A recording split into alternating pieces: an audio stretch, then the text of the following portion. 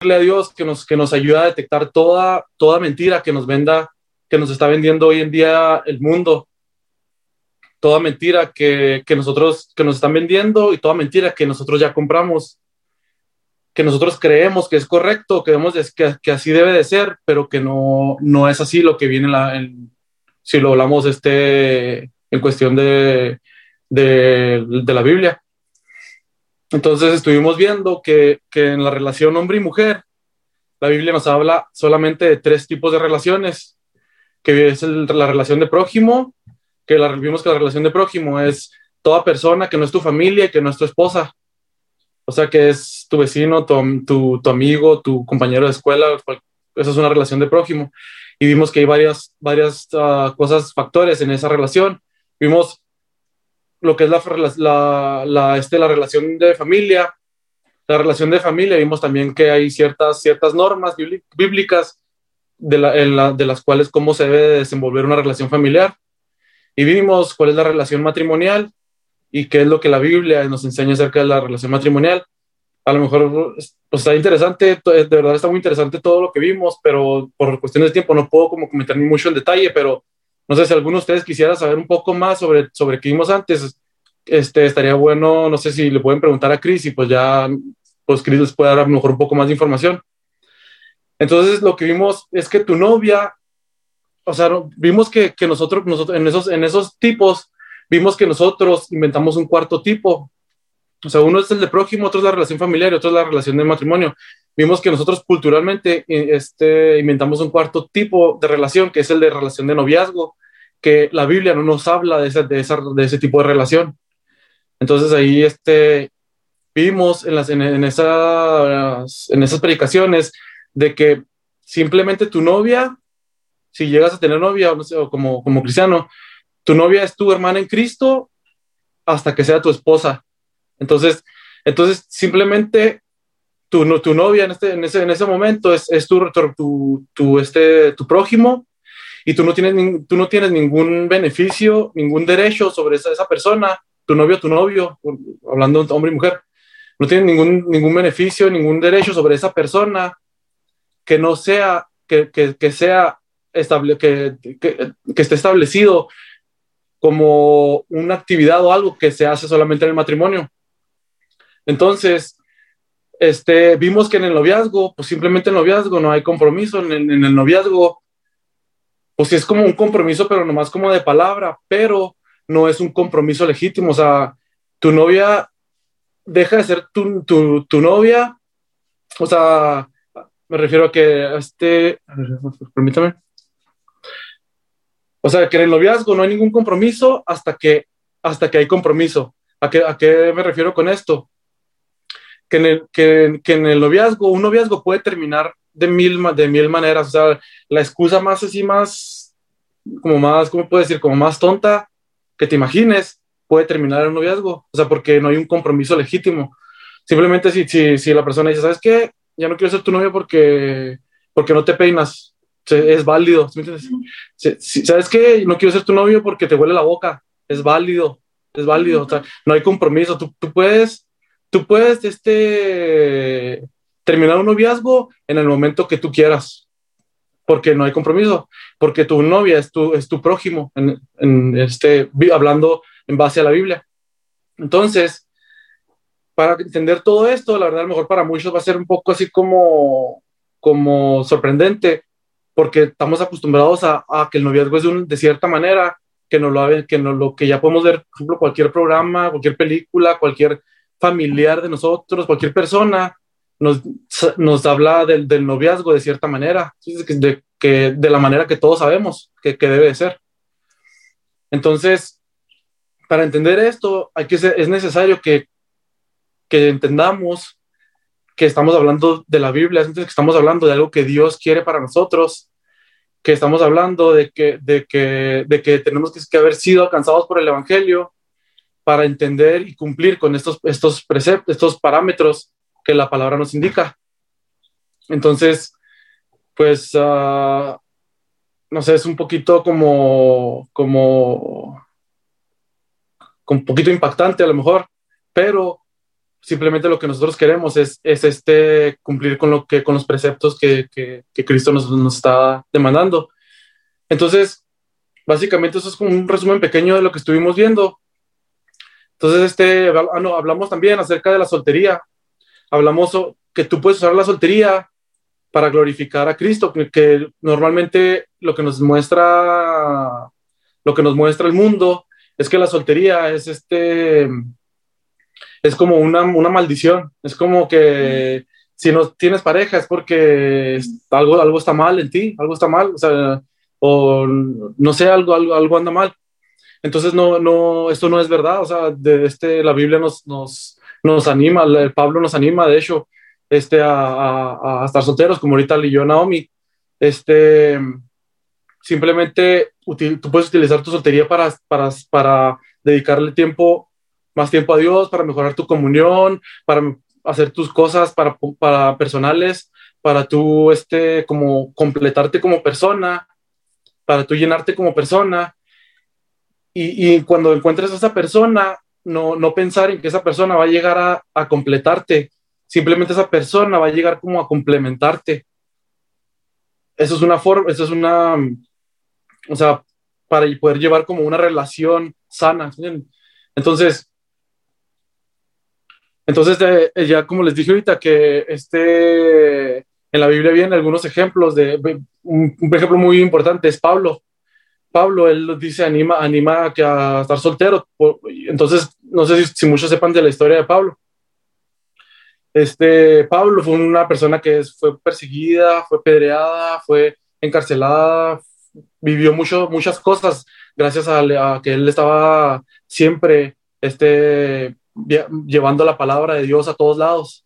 Entonces, no sé, yo creo que a lo mejor él no hubiera podido haber soportado todo esto si hubiera estado casado, si él hubiera tenido familia. ¿Por qué? Porque él hubiera soportado haber visto sufrir a su familia. Entonces, Pablo lo pone de esta manera. Entonces, yo, pues no sé, o sea, quiero poder entender también, que ustedes vean que el estar soltero no es algo que está mal, simplemente es algo bueno. O sea, si en este tiempo Dios está permitiendo que estés soltero, es porque Él quiere prepararte en ciertas áreas también en tu vida. O sea, quiere que estés preparado a lo mejor para la persona que va a venir en el futuro, o para dar un mejor servicio en la iglesia, para servir mejor en tu ministerio, no sé, X cosa puede ser. Entonces, yo me acuerdo de que nosotros cuando estaba en México, en una unión de jóvenes, había un chavo que estaba en la unión. Entonces él era de los mayores de la unión, y él nunca había tenido novia, pues ya estaba grande. O sea, bueno, cuando yo estaba en esa iglesia, yo empecé a ir a esa iglesia, yo me hice cristiano a los 16 y él estaba ahí, él pues predicaba y todos los jóvenes, era como tipo líder de jóvenes. Y él, pues fuimos creciendo y todos fuimos creciendo, todos creciendo, creciendo, creciendo. Y él nunca tenía novia, y todos pues con la idea de que ándale a mí, necesitas a alguien, ya necesitas a alguien, ya estás grande, ya, mira, te tienes que casar, no sé. Pero no, él seguía sirviendo en el ministerio, y él nos daba muy buenos consejos a los jóvenes. Entonces, yo lo veía como tipo un ejemplo en este caso, ¿sí entienden? De que él aún cuando no tiene novia, él era de muy buen testimonio para nosotros, y de mucha ayuda, porque nos daba consejos pues, muy sabios. Entonces ya quisiera preguntarles, pues, algunas dos personas a lo mejor, si me pudieran, como ya entrando un poquito más de lleno al tema, si me pudieran decir qué es para ustedes el romanticismo. ¿Qué definición pueden decir ustedes acerca del romanticismo? No sé si alguien quisiera participar.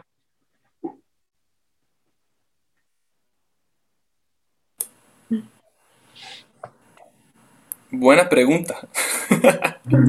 No sabría cómo definirlo. Um, Podría ser como sentimientos, um, sentimientos fuertes de atracción sobre una persona, algo así, a lo mejor. Sí, muy bien. Sería yo, Podría quisiera opinar. ser, ser detallista de alguna forma, o sea, no de que te regale cosas, sino que en su forma de ser o de actuar hacia ti o de ambas personas, ¿no?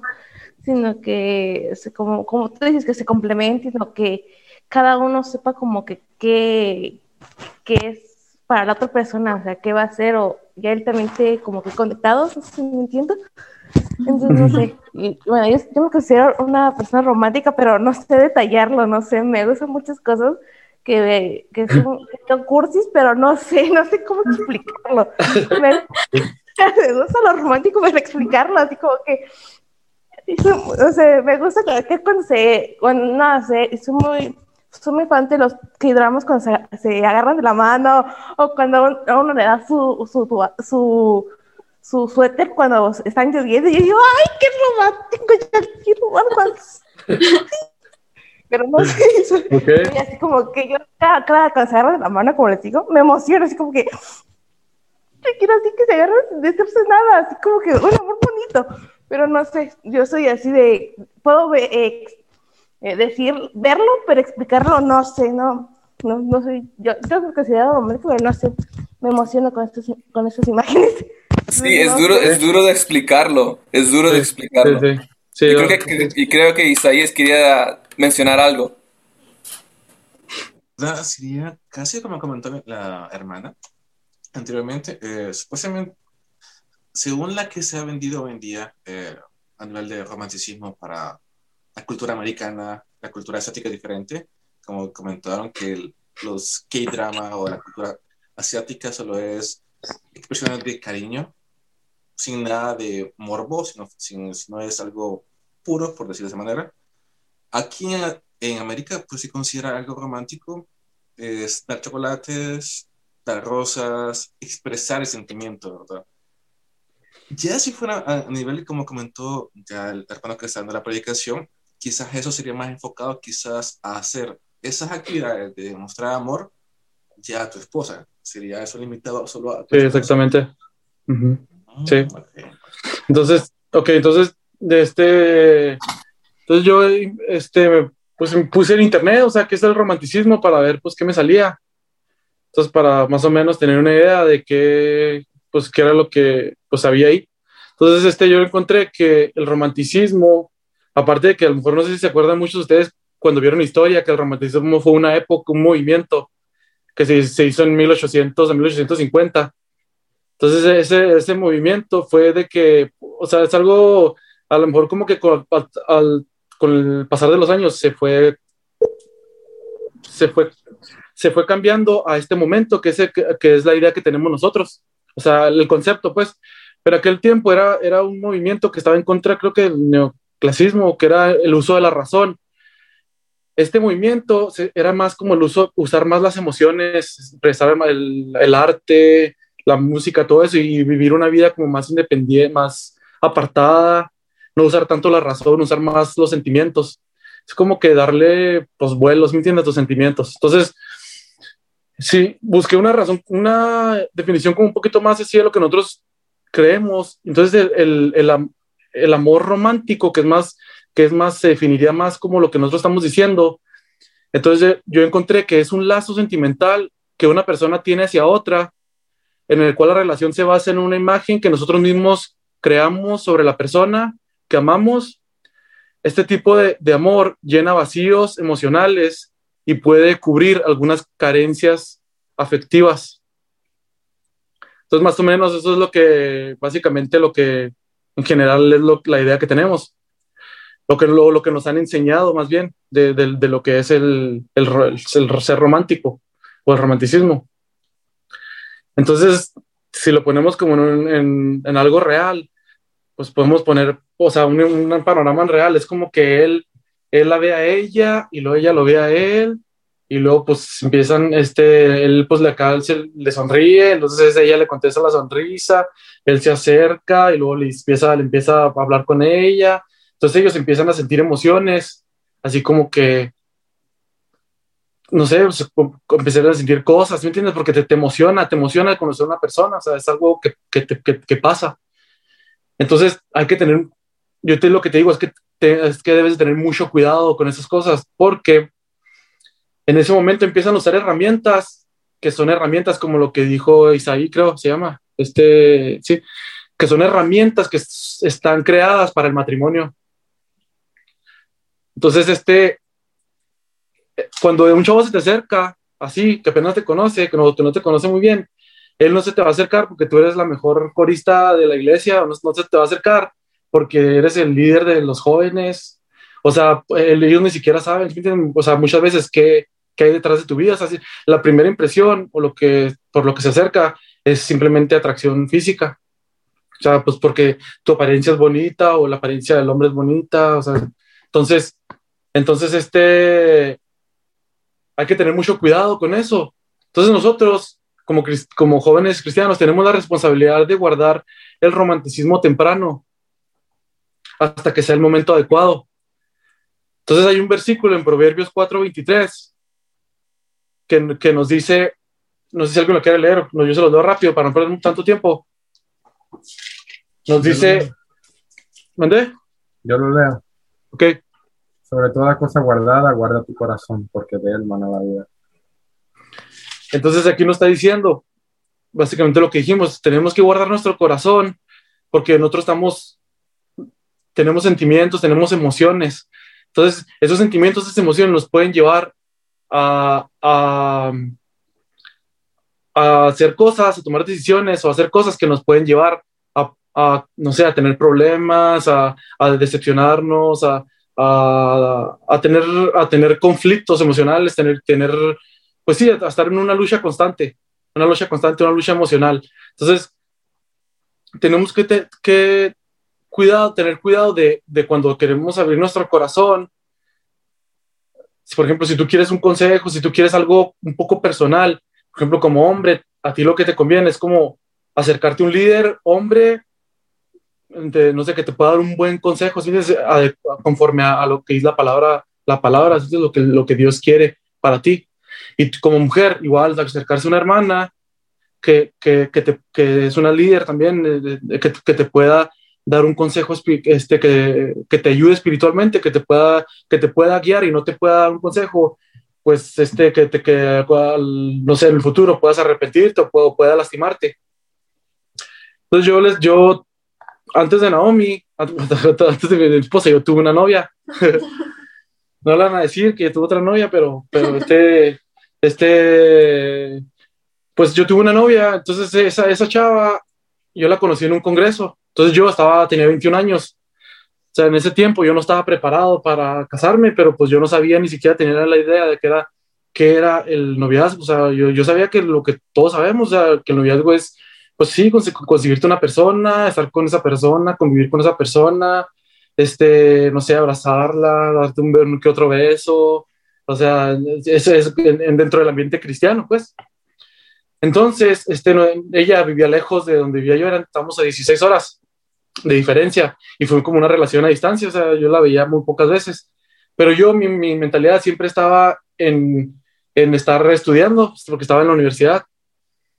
Entonces, yo estaba en la universidad y todo, y yo le echaba ganas y todo, y duré con ella 5 años, pero desde el primer año ella me decía siempre, ya hay que casarnos, hay que casarnos, hay que casarnos, y yo, pues, que déjame terminar la escuela. O sea, ni siquiera he terminado la escuela, y pues ese es mi objetivo, o sea, quiero terminar la escuela antes de casarme. Entonces, ella estaba, pues así, como que dice, así como un poquito presionándome, y yo decía dentro de mí, no, es que yo no estoy listo, yo no me quiero casar, yo necesito hacer muchas cosas, necesito hacer otras cosas.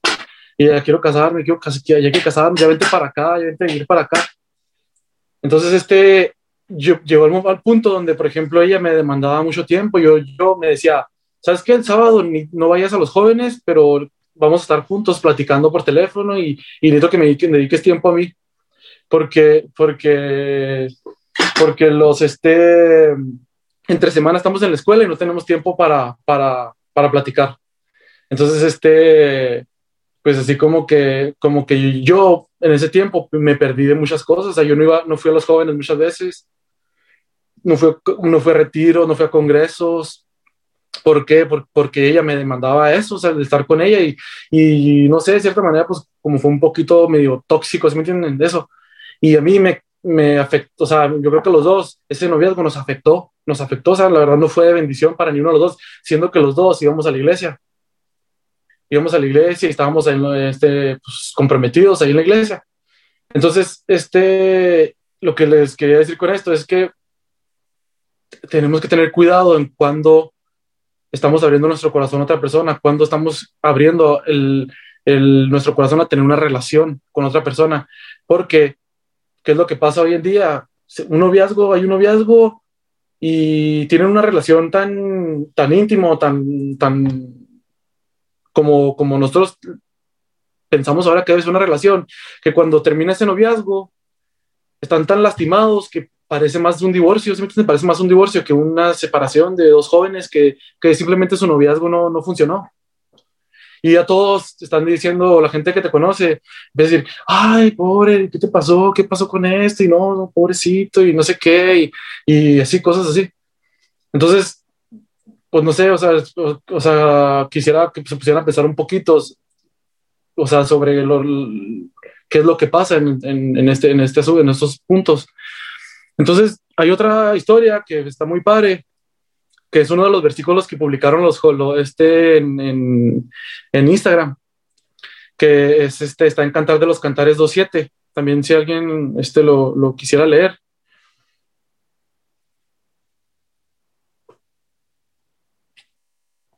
Si no, yo se los leo aquí rápido. ¿Cantares 2:7? Cantares 2:7. Ok, yo lo digo. Yo os conjuro, oh doncella de Jerusalén, ¿por qué los corzos y por las siervas del campo, que no despertéis ni hagáis velar el amor hasta que quiera? Ok. Entonces, ¿qué es lo que está pasando aquí? Esta es una historia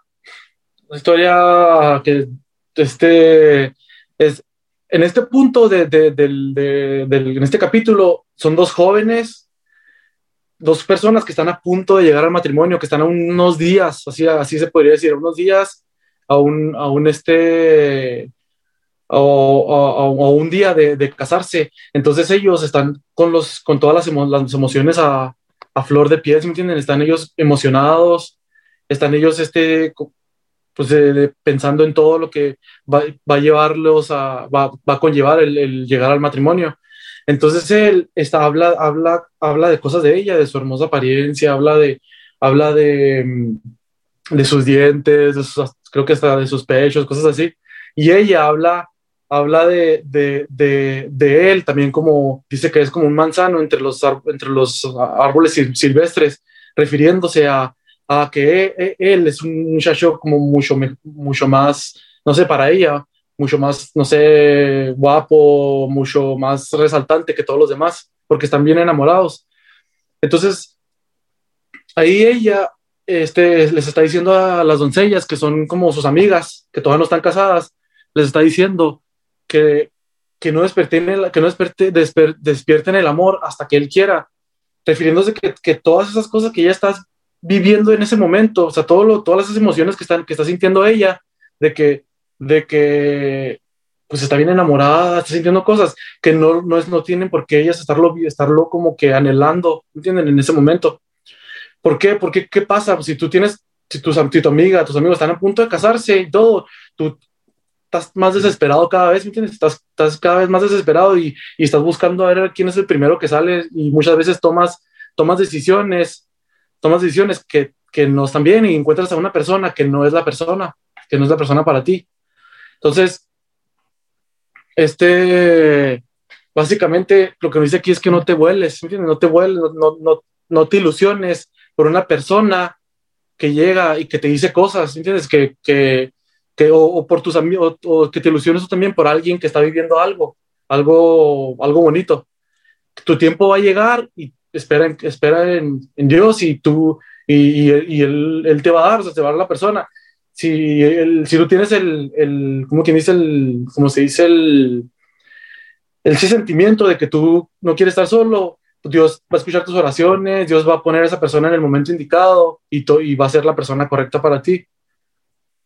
Entonces muchos dicen, no, pero es que él me dijo que se quiere casar conmigo, él me dijo que soy su único amor Él me dijo que ya me bajó la luna y las estrellas y todo. Ya estoy bien en allá, pues ya, vamos a casarnos.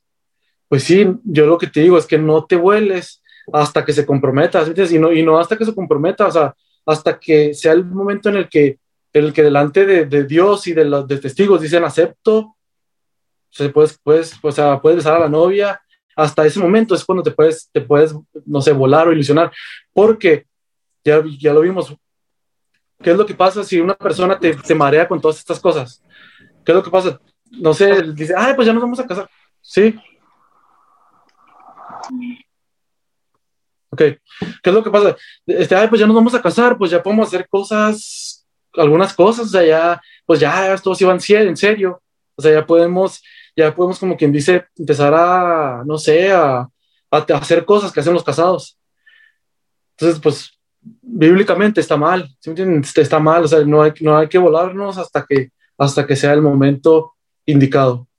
Entonces, como les dije ahorita, si despiertan el romanticismo, vamos a estar en una lucha constante de un deseo de no estar solo, de sentir el deseo de tener otra persona, de tener a alguien, como les dije, a quien, no sé, a quien abrazar, o a quien besar, con quien platicar, a quien estar juntos.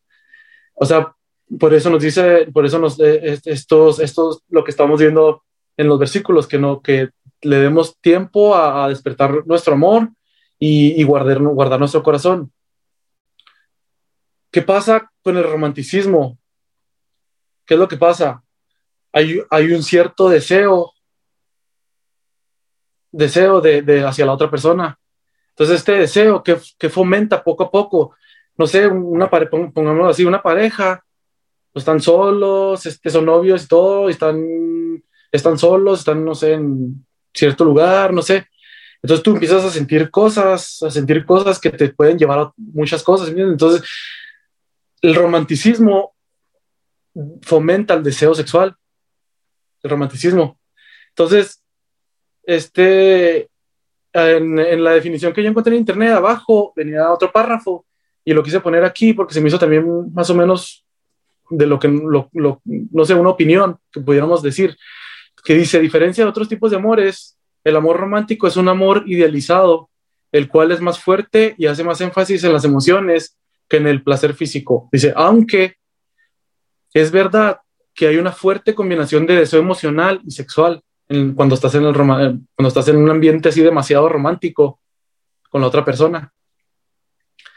Entonces la palabra de Dios nos dice que en una relación de prójimo no puede haber actividad sexual. Entonces, por lo tanto, no busques romanticismo.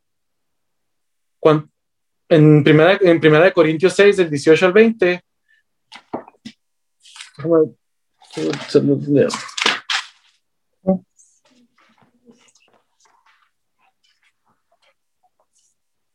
dice: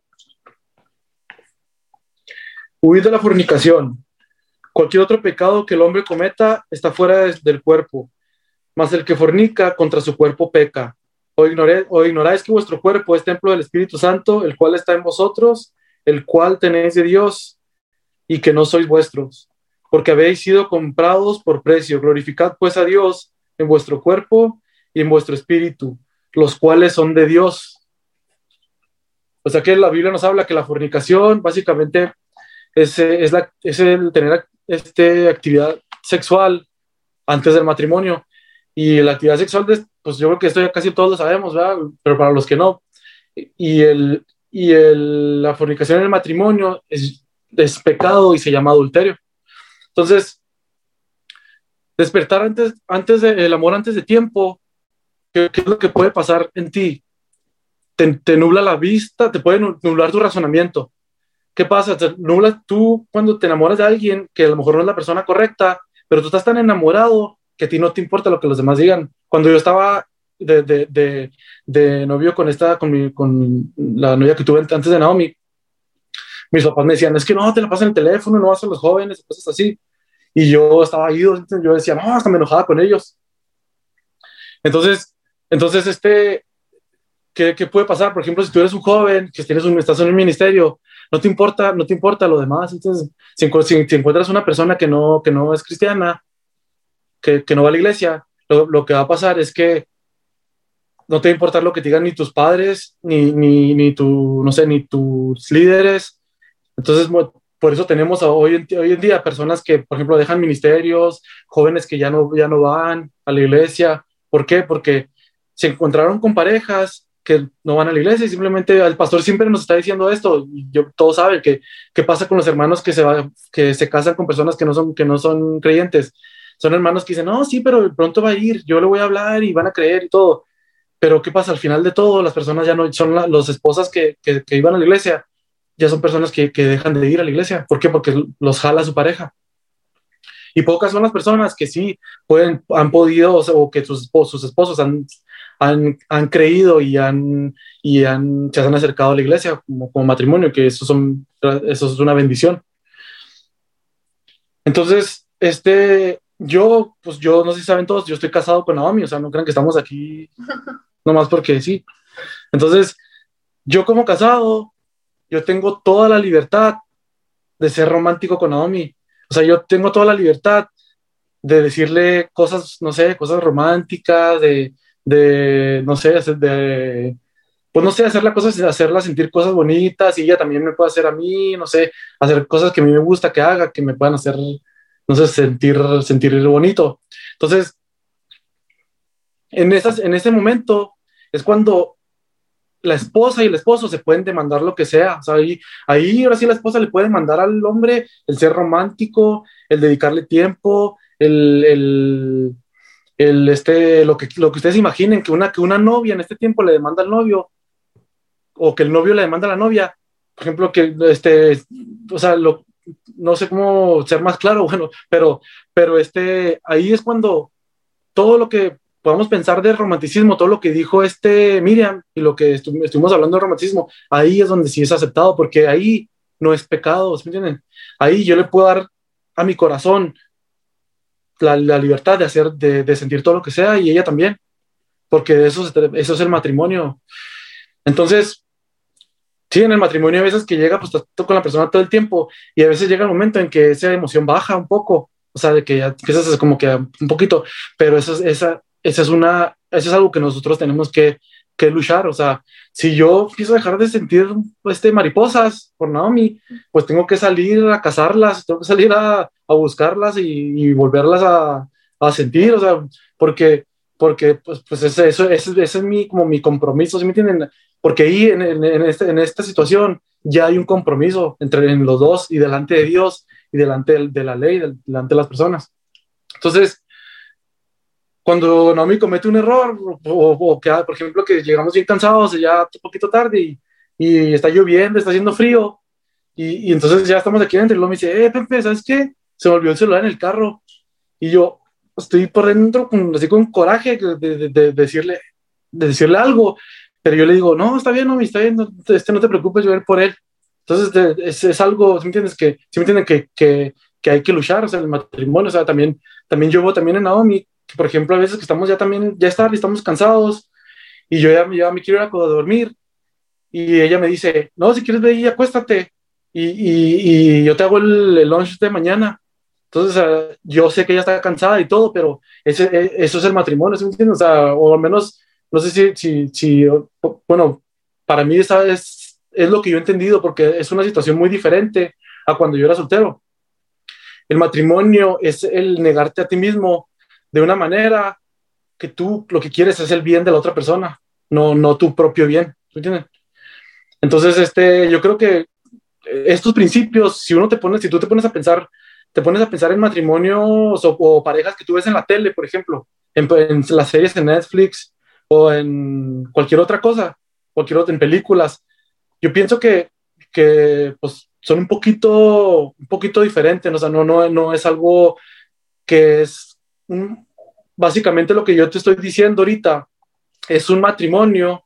No estoy diciendo que mi matrimonio sea perfecto, pero un matrimonio conforme al, al propósito de Dios, es un matrimonio que va a glorificar a Dios, ¿me entiendes? Que va a ser de testimonio a los demás. Entonces, yo como casado, que es otra de las cosas que se viven hoy en día, yo como casado tengo que respetar a Naomi o también pues simplemente cualquier persona casada, tengo que respetar a Naomi de manera de que yo no puedo estarme mensajeando, por ejemplo, con personas, con otras chavas, de mis cosas personales, ¿sí? Porque eso puede dar como entrada a muchas otras cosas, a yo abrir mi corazón a otras personas. Entonces mi corazón puede llegar a como a dividirse de una manera que yo me empiezo a distraer de lo que yo, del compromiso que yo tengo en mi matrimonio. Yo me puedo mensajear, pero de decir cosas como cosas vanas, como por ejemplo, ¿a qué hora es la reunión? O trae sodas a la fiesta, o cosas así. Pero no puedo tener como una relación así como más íntima porque eso me puede llevar a cosas, porque ¿qué es lo que pasa también hoy en día? O sea, muchas personas, gracias a las redes sociales, están conociendo a personas con las que tuvieron relaciones, por ejemplo, no sé, una persona casada, una señora, un señor que ya está casado, lo agrega en Facebook, una persona que fue una persona muy querida en tiempo que estuvo en la escuela, por ejemplo, su exnovia. No, pues ya pasaron muchos años, eran unos niños, pero se agregaron. Entonces empiezan a platicar, ¿qué? ¿Cómo está tu vida? Y todo, y empiezan a haber más conversaciones un poquito más ahí privadas y más, y dicen, pues vamos a salir un día, pues a platicar y que sí. Entonces ahí pueden dar cabida a emociones que pueden llevar a cosas graves. Y por eso hoy en día hay tantos divorcios, tantos problemas matrimoniales. Y permítame.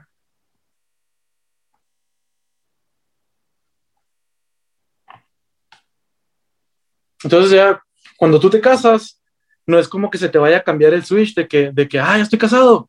Ya mi switch es de casado. Ya no puedo, ya no veo a las demás personas, ya no las veo como por ejemplo a las mujeres, ya no las veo como mujeres guapas o como, ¿sí me entienden? Como chavas atractivas. Ya no las veo así. O sea, ya estoy casado, ya mi mentalidad es otra. O la mujer, ya estoy casada, ya no veo a los chavos de otra manera más que unas personas X.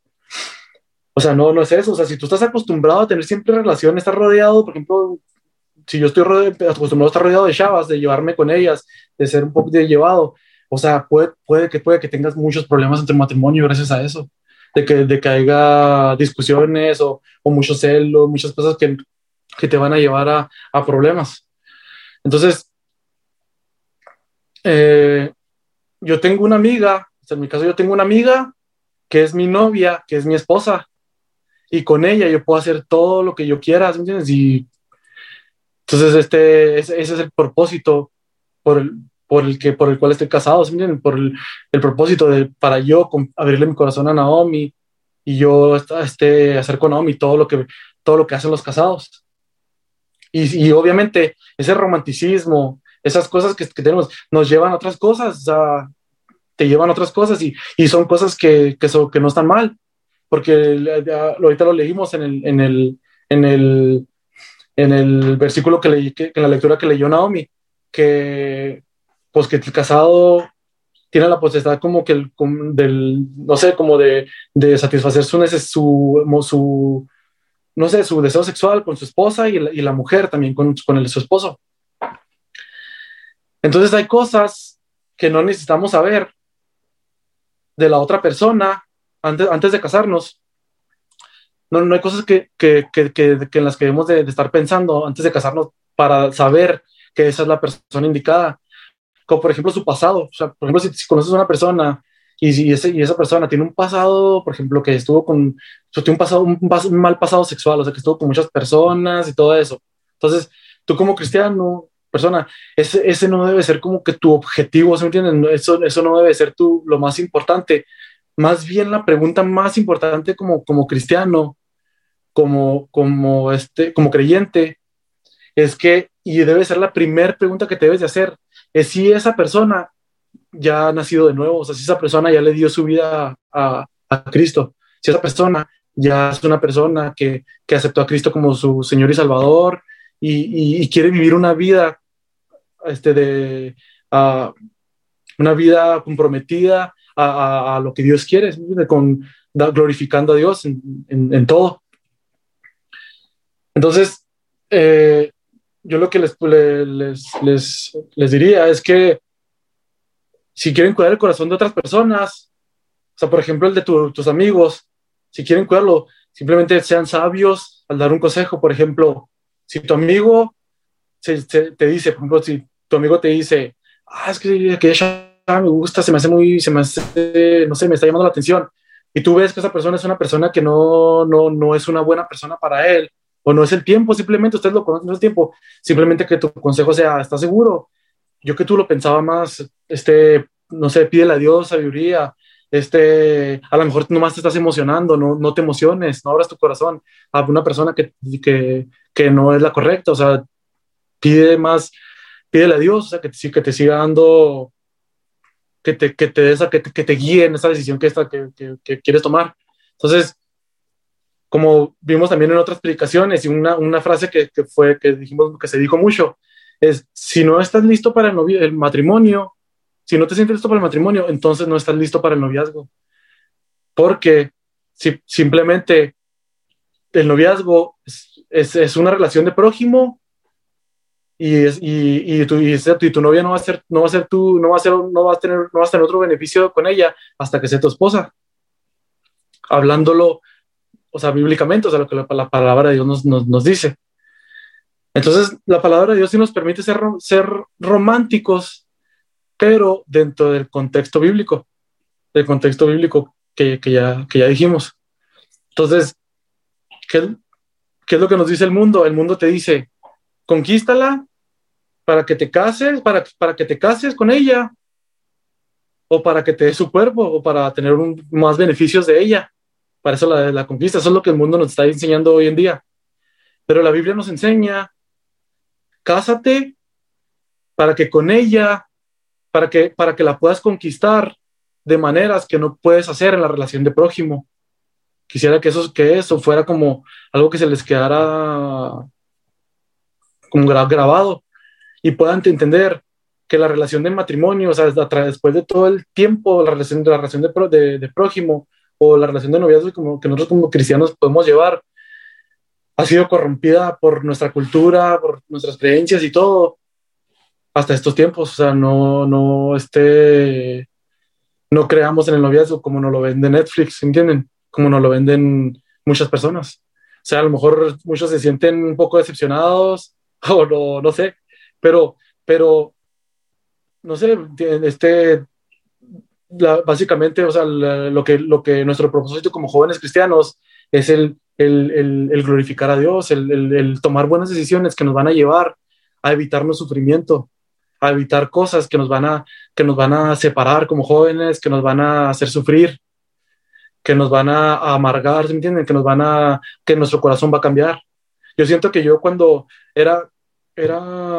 empecé que conocí a Cristo, yo no era cristiano antes, no nací en un hogar cristiano, pero cuando conocí a Cristo fue mi primer amor de una manera que yo veía a todos con mucha emoción, ¿sí me entienden? A toda la gente, así sea quien sea, yo lo veía con mucha emoción, y yo lo veía de una manera como, yo lo veo como, lo pienso ahora como una manera como muy inocente, yo no veía con malicia o con otro deseo a nadie.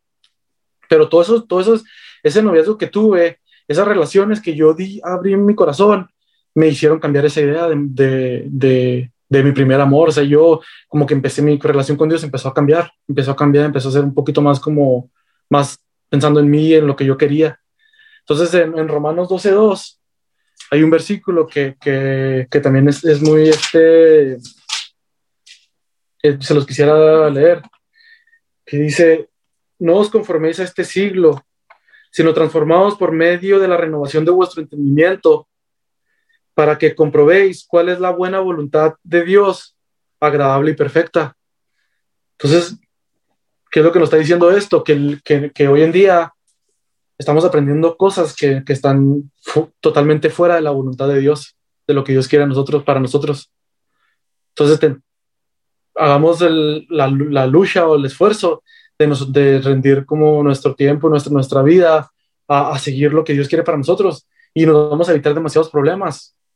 Entonces, no sé si si tú ya estás luchando con esas emociones, si tú estás sintiendo demasiadas como ganas de tener esa persona contigo, o sea, tú, no sé, como da pasos para atrás, o sea, tú ahora pídele a Dios, ¿sabes qué?